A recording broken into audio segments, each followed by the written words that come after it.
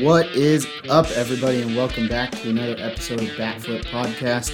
I'm Aaron, here with Derek. This is episode 7. The time flies. Yes, this is exciting. We got a good one for you today. Got more stuff to talk about, but first I need to handle what's important.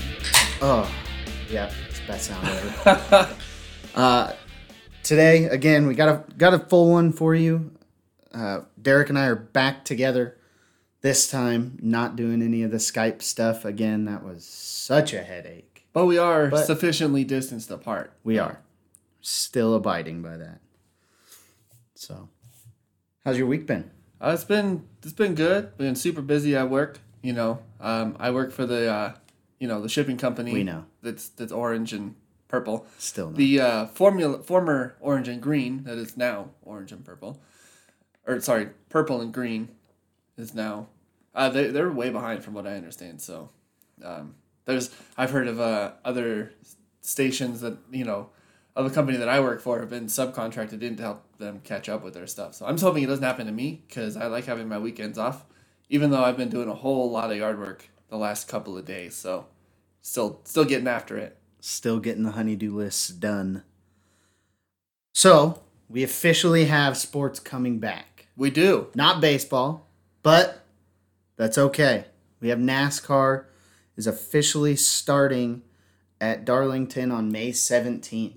Is yes. the first race back. So, and they're going to run like 7 races in 11 days. Oh, yeah. They're going to be putting the drivers through the ringer. It's not going to be only the one division, though. All 3 divisions are going to be racing in those 7 days. But yeah.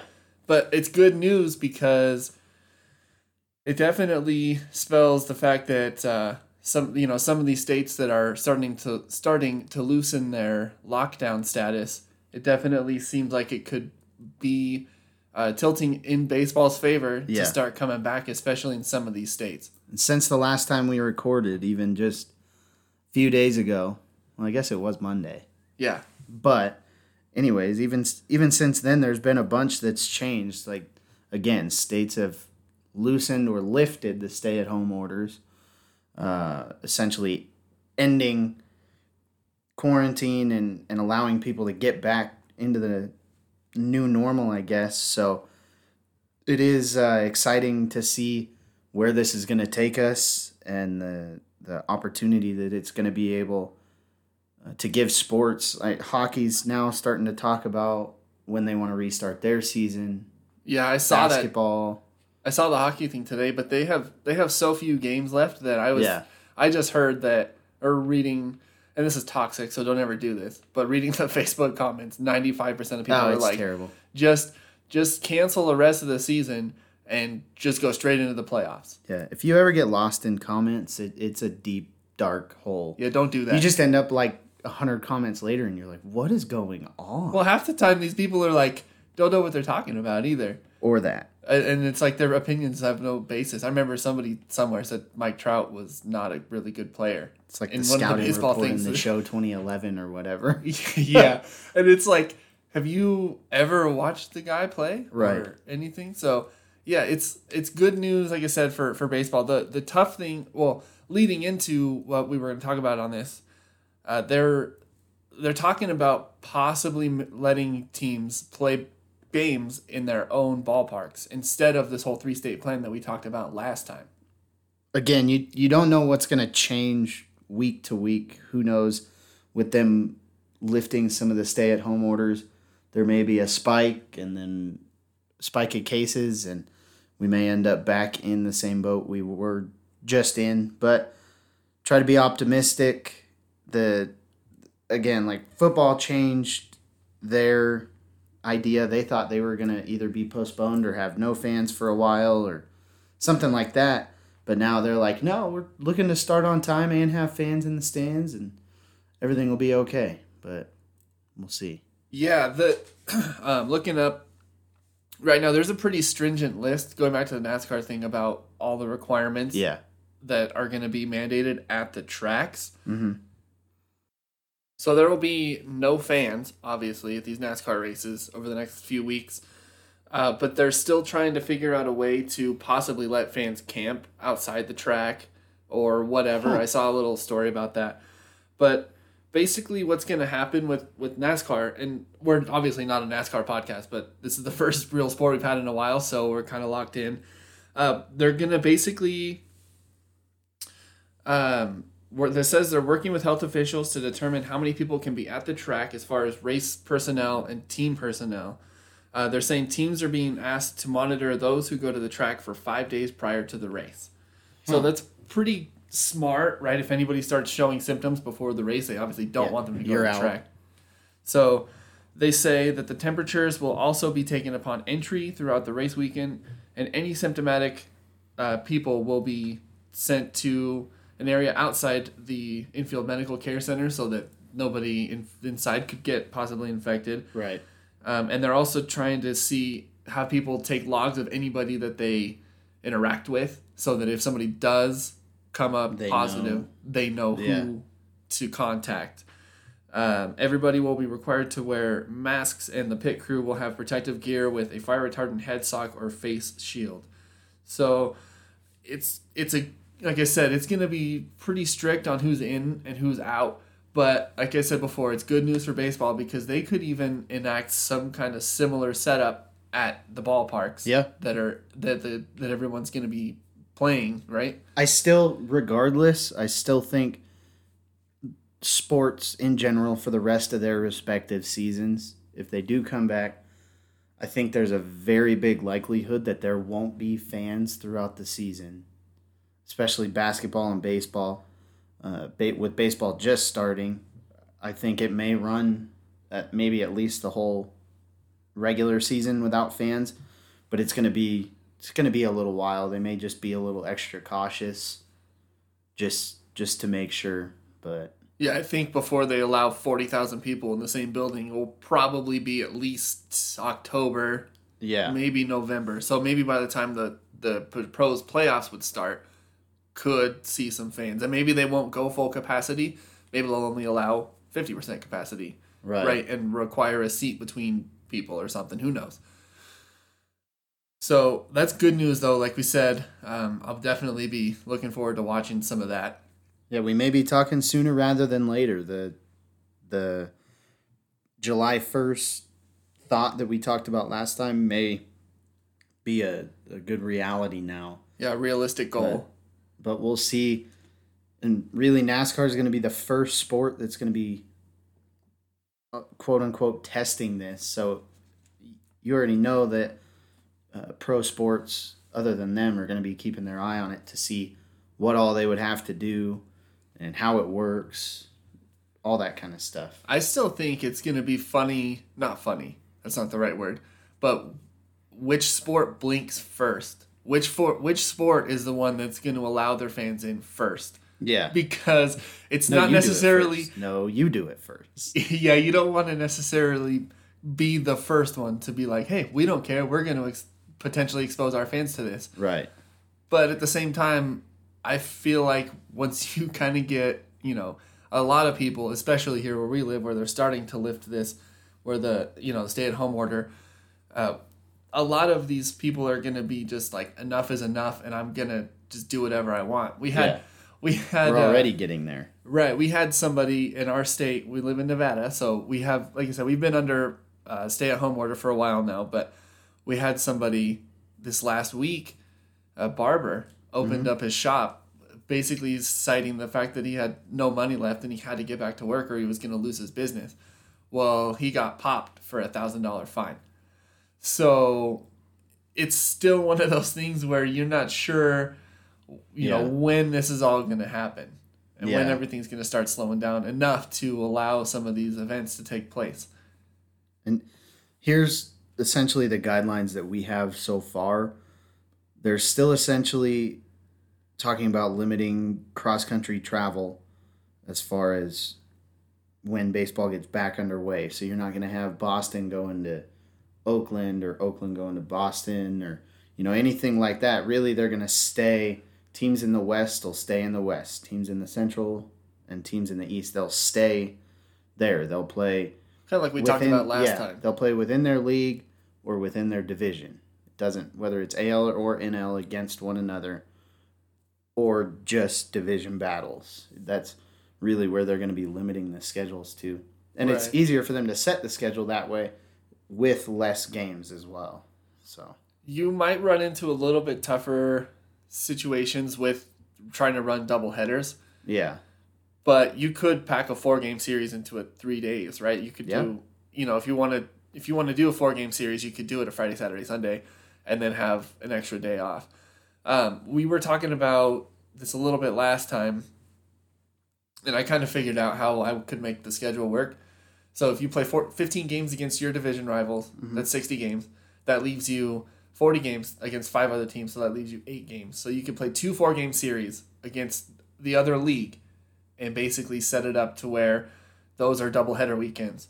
And you're still playing pretty much every day. Maybe you play Yeah. five games a week. I would still like them to play at least 6 games a week, and because during the season you get 10 days in a row, 12 days in a row. right. I don't know if that's necessarily something that the teams want to do at this point, but I know that players are creatures of habit and they want to start getting back into doing what they're doing.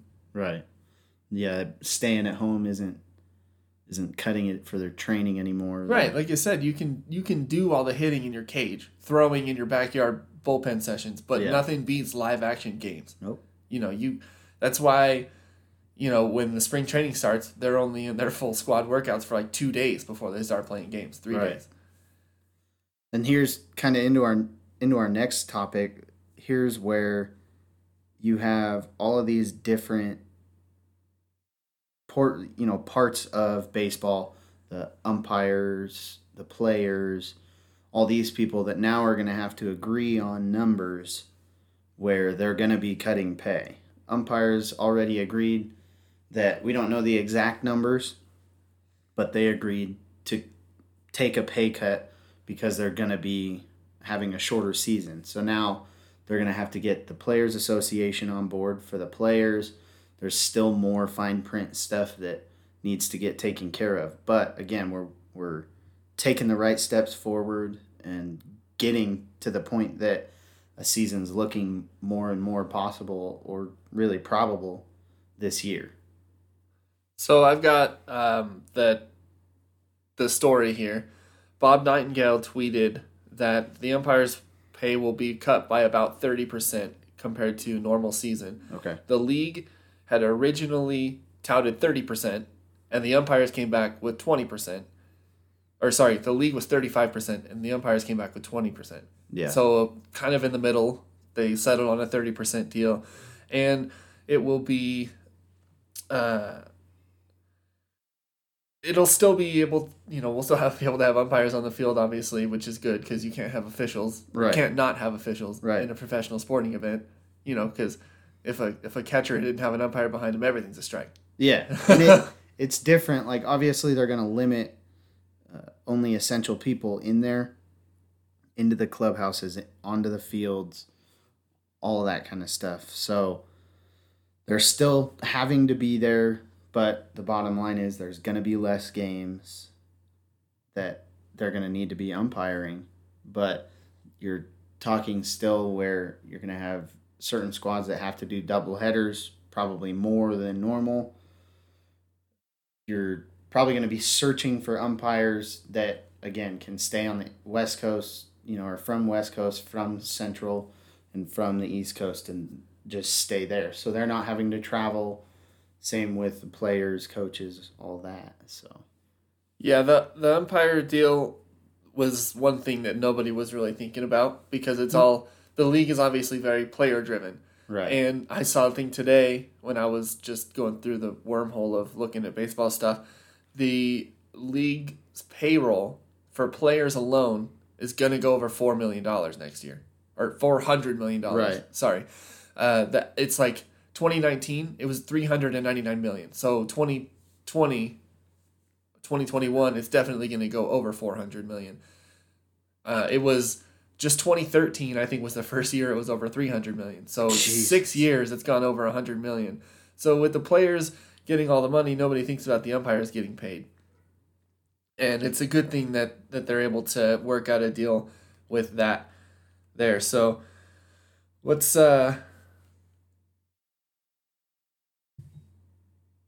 get into this Trey Mancini story Yeah. it really broke during spring training. He took some time away from the team for I think the verbiage that they used was a non-baseball related health crisis. Not crisis, but injury. Yeah, non-baseball. they definitely beat around the bush as much as they can. Right, without saying what it was. And that led to rampant speculation from everybody.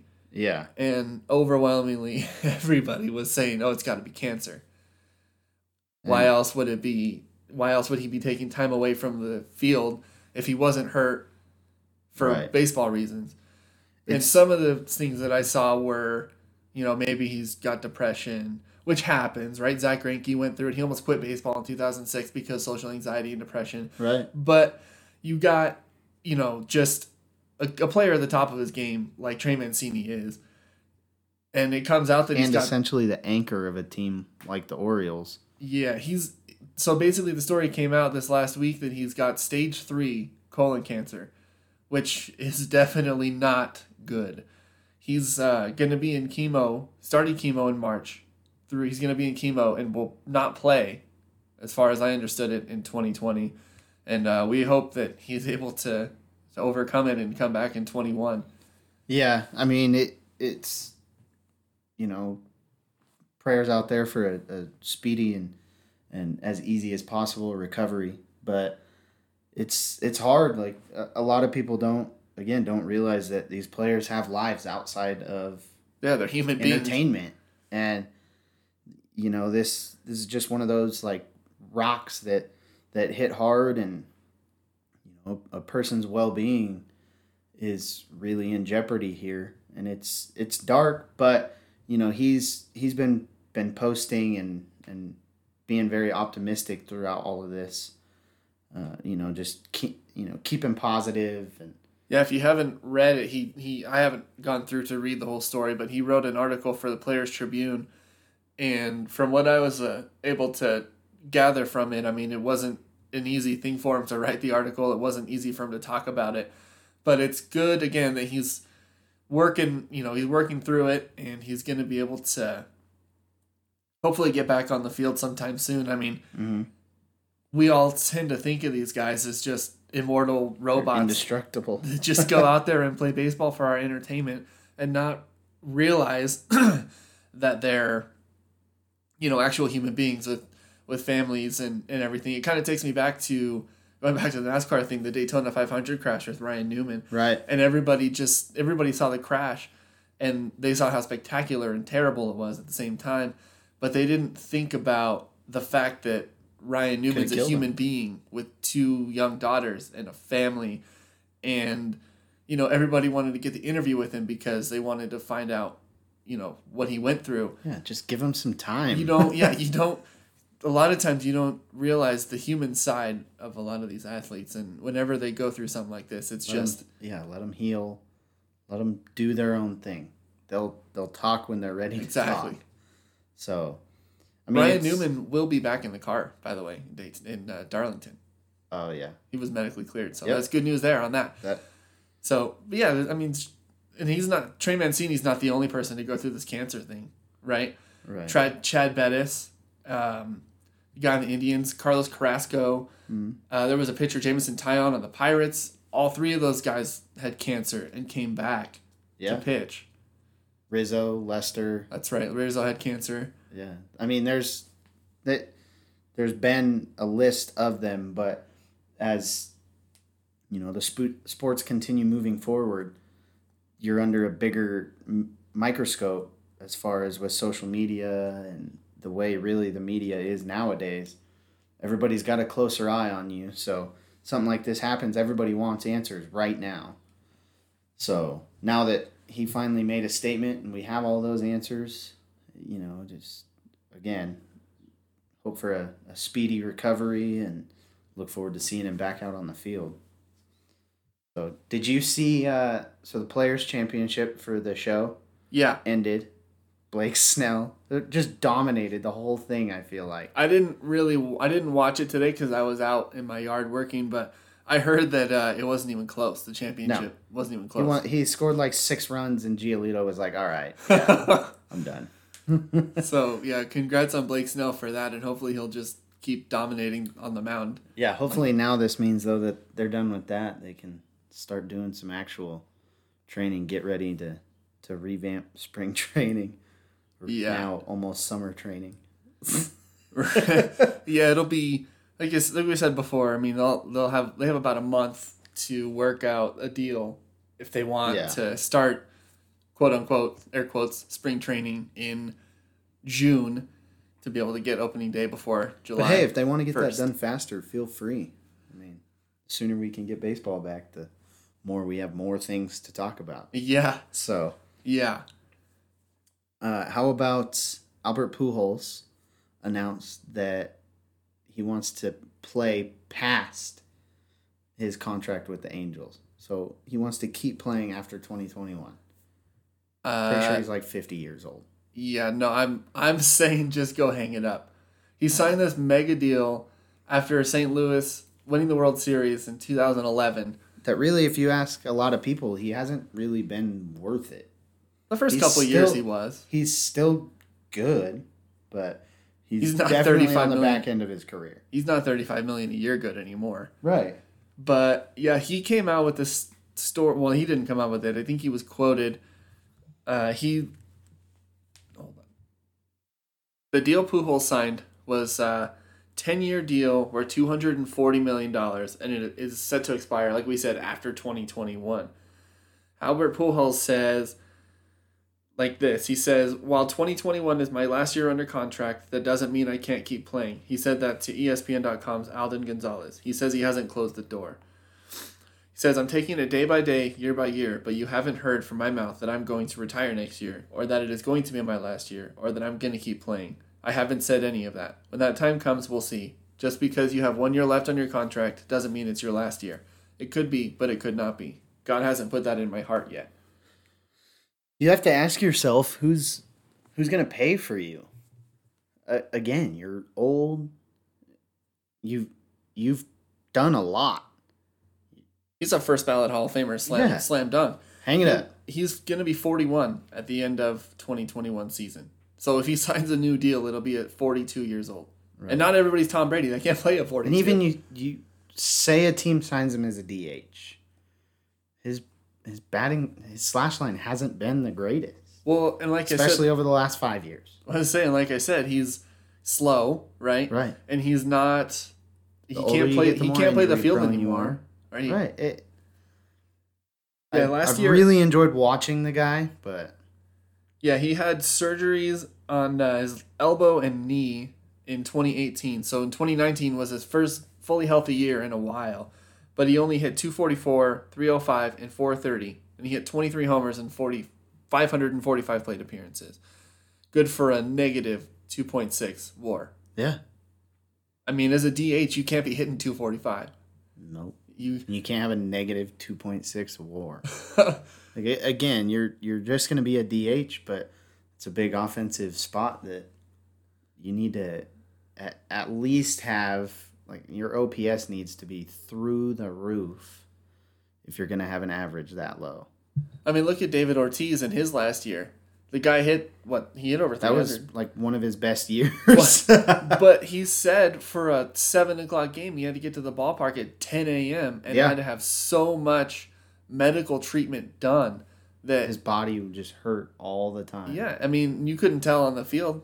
But yeah, he said that he just couldn't take it anymore because his body was so broke down. Yeah. And having to get to the ballpark 10 hours before a 7 p.m. game because you need all the treatment and the massages and everything just to feel good enough to put your spikes on every day. We're at a changing of the guards, I feel like, with a lot of positions and a lot of players, at least that I watched growing up, that are now, retiring or really just being outplayed by this younger generation. Yeah.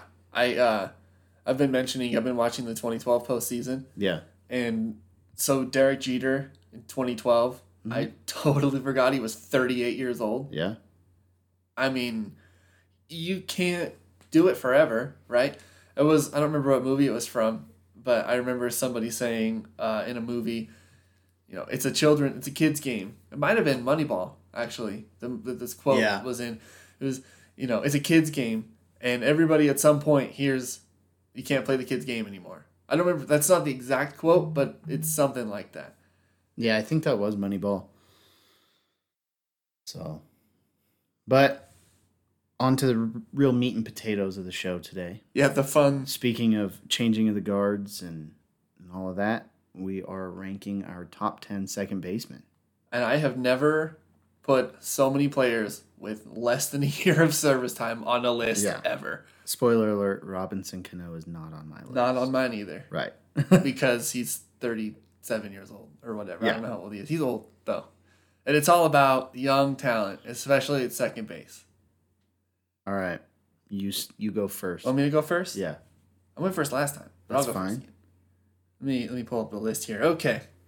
So I'll do MLB.com's list after we do ours like usual. But I just want to say this little note here that on MLB.com's list, there were only 2 players in the top 10 that had ever been ranked before as second baseman. Yeah. So 8 players on the list for MLB.com had never been ranked before. And I kind of feel like it's the same way with ours too, because I think I have those 2 players on my list as well. But yeah, so I'm going to start, again, we'll go 10 through 6, and then we'll kind of alternate from there. Number 10, I have Twins second base phenom prospect guy, who's not really a prospect anymore, I guess, because he's in the big leagues, Luis Arias. This guy came up and just was hitting the ball like nobody ever saw coming. He had played only 92 games last year, so his total MLB experience is only 92 games. Super young. Right? He hit .334 in 92 games. Had 4 home runs and had 28 RBIs, so not eye-popping numbers there, but the average definitely plays, and he only had 4 errors in 151 chances over there. He played everywhere on the infield. He played the most at second base, and that's probably where he's going to be slated to play, because we got a good shortstop and a good third baseman in Miguel Sano over there. Number 9, I had Toronto Blue Jays second baseman Cavan Biggio, son of Hall of Famer Craig Biggio. Who? I've never heard of the guy before. He played for that team that's not the Texas Rangers. Yeah. He also was a rookie in 2019. He had played 100 games, and he only had a .234 average, but I think that's going to go up as he learns the league, and especially in that ballpark. You're not going to hit .234 in Toronto. No. He had 16 home runs, though, and 48 RBIs and 354 plate appearances. So that plays. If you take that home run average out to 162 games, that's 26 homers. That's pretty good out of a second base. Yeah. So, I think Cavan Biggio's got a pretty strong upside. He'll probably win a Gold Glove at some point in his career, I think, especially if he can stay healthy. Colton Wong is my number 8 second baseman. He's been in the league for the longest second longest out of anybody on my list in 2013.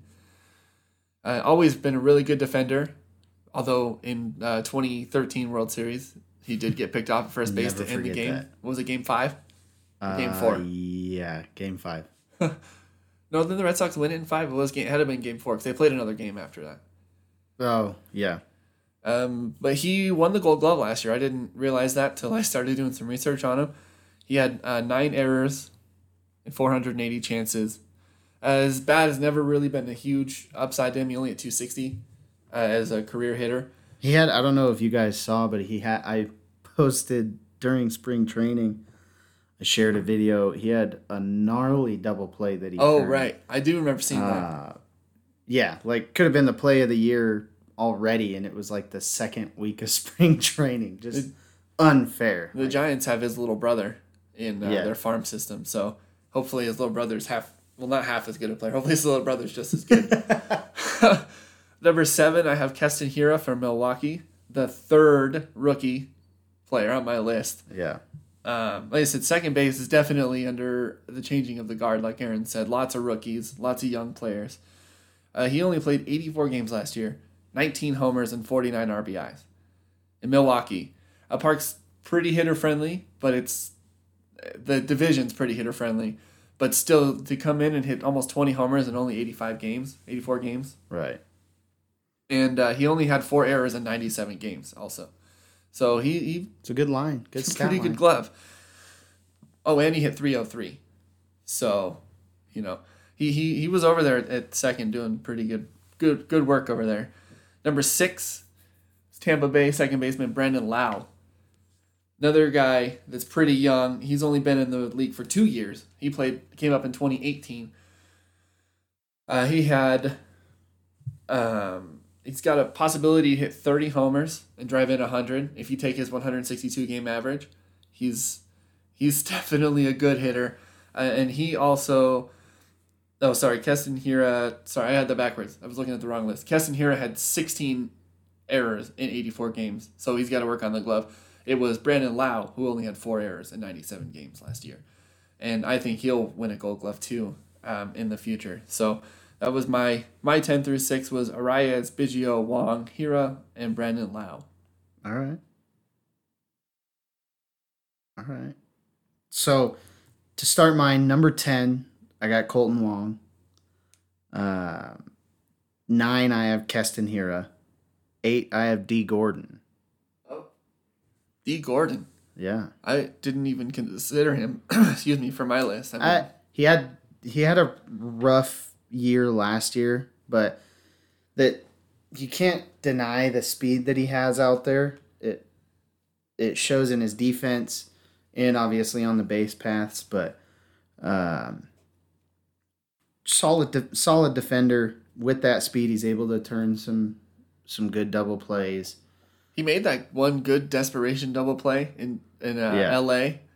When he dove and the ball bounced out of his glove and he basically just swiped at it and it rolled to second base. Yeah. Hey, whatever works. 7, I have Kevin Biggio. And 6, I have Gleyber Torres. Ooh.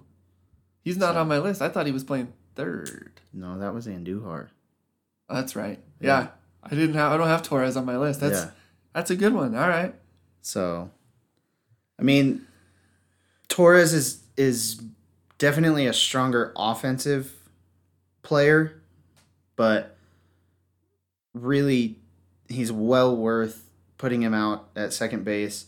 He's kind of a big guy. I feel like he needs to work on his agility a bit, but did pretty good. He's still young, but he's gonna get, the defense will come around and he always just be another stacked player or another good player on that stacked Yankees team. He always seems to come up to the plate in key situations and just crush the ball too. Yeah. I mean, how many home runs did he hit last year when the team was down and gave him the lead? Oh, I couldn't even tell you. But, all right. Who's your number 5? My number 5 is Whit Merrifield. Okay. And not on the MLB.com list for some silly reason. He's a career 296 hitter. Last year he hit... so career 296 hitter. He had over 200 hits last year. And he also led the league in steals in 2018 with 45. 45 steals at second baseman in 2018. He stole 20 last season, and he hit 10 triples. He did an interview with that Starting 9 podcast during his spring training, and he was pretty entertaining. Basically, he says that whenever he hits a ball into the gap, he's always thinking 3. He always wants to get to third base. Sometimes it just doesn't work out. But, yeah, you don't hit... And he's kind of aided, right? In Kansas City, he's got a huge outfield. Yeah. To get some triples, and the guy can fly. So, I like him as a player. I feel like he's really underrated because he plays in Kansas City with not a good team. They haven't been getting any kind of love over there. Yeah, so he's definitely the shining star over there. What about number 4? I thought you were going to do 5. Nah. All right. Well, my number 4 is the guy who plays on second base for the team that's not the Texas Rangers, the other in-state rival, Jose Altuve. You can think what you want about 2017, where he won the MVP, asterisk, over there. Should have been Judge anyway, stat-wise. But Altuve has always been a really good hitter, not 2017 notwithstanding, like I just said. He's always a guy that's going to get close to 200 hits despite his size. And he's got a lot of power in that bat. I don't know if I've ever seen anybody that small generate so much power. The bat's as tall as he is. Yeah. And he's always had a really good glove, right? I mean, especially for his size, he can get to pretty much anything. Yeah. Good speed, steals bases. He's a good player. Even though he gets, a lot of crap now because of what happened with Houston, but he's still a really good player. Again, like I've said before, you got to give credit where credit's due. Yeah. So, all right, my number 5, I have Brandon Lau. My number 4, I have DJ LeMahieu. Okay. So him and Glaber kind of split duties at second. LeMahieu was strictly second base in Colorado. And really, like, for how big he is, he's 6'4" playing second base. He's a big guy. You think about someone like him and Altuve playing second. Right. He's big, but he's still quick. So it's harder. He covers way more ground, it seems like. He lays down. It's like 2 Jose Altuve. Just about. So a 3-time Gold Glove, Silver Slugger. He's got a mean bat. So definitely he's a good one over there, and the Yankees are spoiled with him and Torres being able to kind of split duty. I was going to say 2 second basemen from the Yankees for you. No Red Sox, I'm sure. No, but I am excited. I think Michael Chavis could be good. I don't know if he's going to be Dustin Pedroia, and I wish I could put him on my list, but he hasn't been relevant for a few years. So, all right. So go 3 through 1. All right. Well, I'll go 3 and 2, and then we'll do one. So number 3 for me, Ozzie Albies. Okay. From Atlanta. This guy, another super young player. He's only been in the big league since 2017. Yeah. And he's a career 279 hitter, but he hit 295 last year. So the average is going up. He's gone up each season since he's been in the big leagues.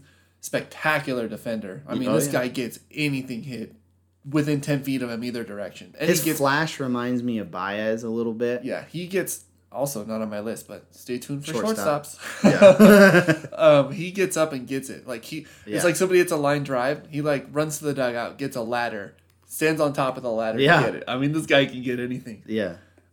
Standing on top of a refrigerator out there. He'll definitely win a Gold Glove. Without a doubt. Hands down. Sooner rather than later. And he was the first real prospect that Atlanta brought up of this young core that they have. So Albies. It was fun to watch. It is fun to watch him and Acuna. Yeah. I like Ozzie Albies a lot. They remind me of oh God, I'm drawing a blank. The Rangers, Beltran and Andrews? Yes. Yeah. It's similar to that. Like, they remind me of them, so that'll be a fun one to watch, especially as they get older. So, who's your number 2? My number 2 is LeMahieu. Okay. I like LeMahieu a lot. And he's a really, like you said, a really good defender, great hitter.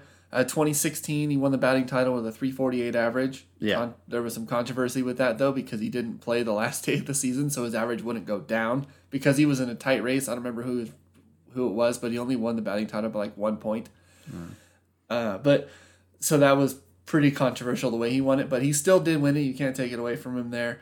But last year, like you said, he platooned, not really platoon, he split time over there. He only played 75 games, second base, and he played third base and first base and DH a little bit while Torres was playing.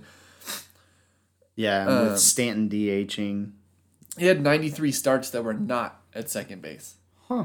So it's one of those things where, is he going to stick at second base or is he going to get shuffled around? I don't know what's going to happen. I don't know. Like, they have Voit and they have Torres, and then I think they got rid of Andujar. You could even Yeah, Artures isn't there. I'm thinking Andujar. You could put Andujar at third base, and you might be able to shift LeMahieu or Torres to shortstop and kind of... Torres is normally second and short. Yeah. Like he'll bounce back and forth. I like LeMahieu on that side of the field, whether it be second or first. Well, he's played there his whole career. That's where he should stay. Definitely. All right. My number 3, who I think is your number 1, is Ketel Marte. This guy, we are super spoiled because we got to see him come up through Reno. So for a minute. Yeah, so he was traded. Oh, whatever. Over, but yeah, we still got to watch him for a minute in Reno, and it was a blast. And it's cool. It's cool to see him up there, really really crushing it. Again, super. He's got flash. Just turns double plays that you don't think are really possible, and he makes it happen. My number 2 is Ozzy Albies. So, again, can't really say enough good things about him. So, all right, now on to the number 1s. You would be correct. My number 1 is Ketel Marte. Shocker.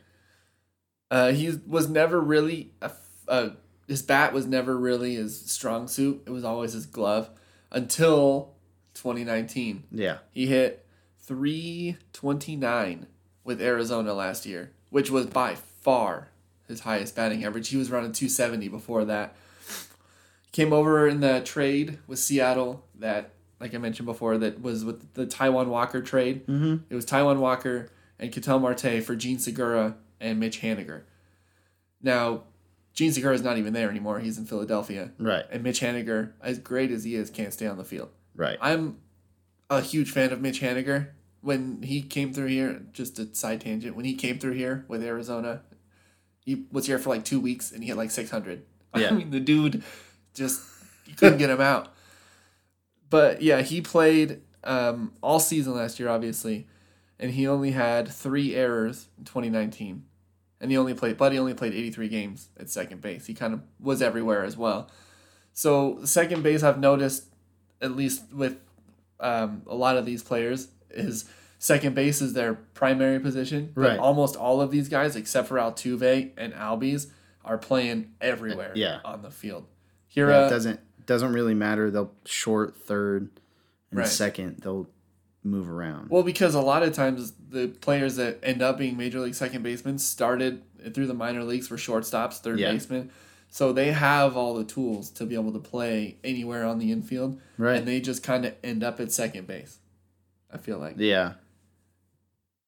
All right. Who do you have at 1? Don't hang me. I'm sure I'm going to get some shit for it, but I have Jose Altuve at 1. Okay. There isn't a second baseman in the league like him right now.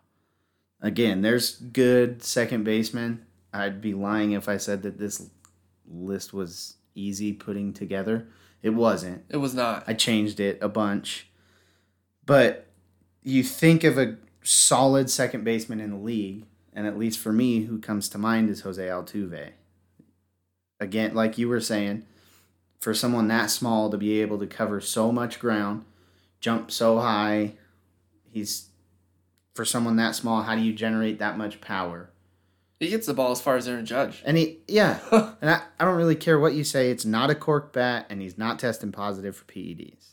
I mean, you can say what you will about knowing what pitches are coming, but you still got to hit it. Yeah, and it's not like he is hitting fence scrapers. Like, he's hitting light tower power shots. I mean, so you can even go back to that controversial home run he hit off of Chapman in the division series, or no, championship series. But, I mean, that ball was hit well above the tracks. And I'm sorry, it's Aroldis Chapman. He's not... I'm not saying he's easy to hit, but I feel like it's easy to guess what pitch is coming at what time. At least for me. Like, just watching... Well, he's only got 2 pitches. I'm normally pretty accurate about, it's this pitch count. He's going to throw you a fastball. Or he's going to throw you, But he's smart, and he doesn't make mistakes. Very seldom does he make mistakes. So super sure-handed fielder too. Yeah. I mean, you're Houston's talking to a guy never who doesn't gonna let him go. Yeah, he doesn't make very many errors, and plus, He is kind of the elder statesman on this list, having been in the major league since 2010, 2009. Yeah. I don't remember exactly what year he came up, but it was 2000. I don't think it was 2012, because when Matt Cain threw his perfect game against the Astros, I think they were talking about it being a rookie. But I do know that he'd suffered through both of Houston's 100 loss seasons. And look at them now. Yeah. Now he's the anti-hero for everybody, pretty much. And mainly because that home run and the jersey thing. And again, you can have your own opinions on that. Whatever. But we're just here to talk about what we see on the field. And on the field, the guy's a great hitter and a great player. Yep. I can't wait to actually start talking about things that are happening on the field. Right. So, is there anything else? We forgot to mention the video. I posted it on Facebook. Yeah. We forgot to mention the video. Last week with the A's prospect. Yeah. If you haven't seen it, what's his name? Look it up if you haven't seen it, but this guy hits a moonshot off of his wife. He's a former Texas A&M pitcher, softball pitcher. Yeah. Does a crazy bat flip, and then the next day is pitching to his wife. Yeah. And she hits maybe more of a moonshot off. Well, so he threw it, and he's like, "Oh no!" As soon as he threw it, it was so bad. And then she went all Tim Anderson. She grabbed the knob, the barrel of the bat, and just winged it across the driveway. Yeah. So that was pretty great. So, all right, guys. Thanks for tuning in. That's all we got for you today. Look forward to bringing you more content. Again, hopefully conversations light up and really continue the way they're going with getting us a season to bring you guys more stuff. So thanks for tuning in. I'm locked in here. MLB trade rumors, everything that I can see on MLB.com. I mean, I'm checking it like 3 or 4 times a day because I'm just everything's starting to stir. I'm just as anxious as you guys. I'm waiting, for that announcement of that goal. So before we sign off here, I do remember they had on that Starting 9 podcast, they had Shane Bieber on this last week. And basically, he was saying that as baseball players, you are always looking for like a date as your goal, right? So right now, they're all kind of just working without an actual date. So like, if you know you're gonna be starting the season on X day, you can start ramping yourself because you know how long it's gonna take you to get to that point. So now it's just, like I said, a waiting game, just to wait and see some kind of official announcement, and hopefully we get one soon. Yeah, fingers crossed.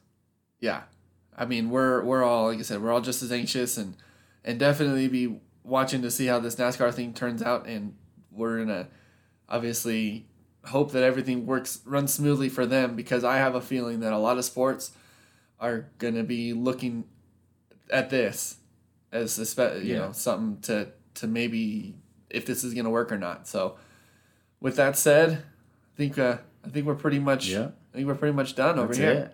Yeah, episode 7 concluded. Yeah, I think we're still shooting to record every weekend until the season starts, and then we'll see what happens from there. But thanks again for listening. Don't forget to share the page.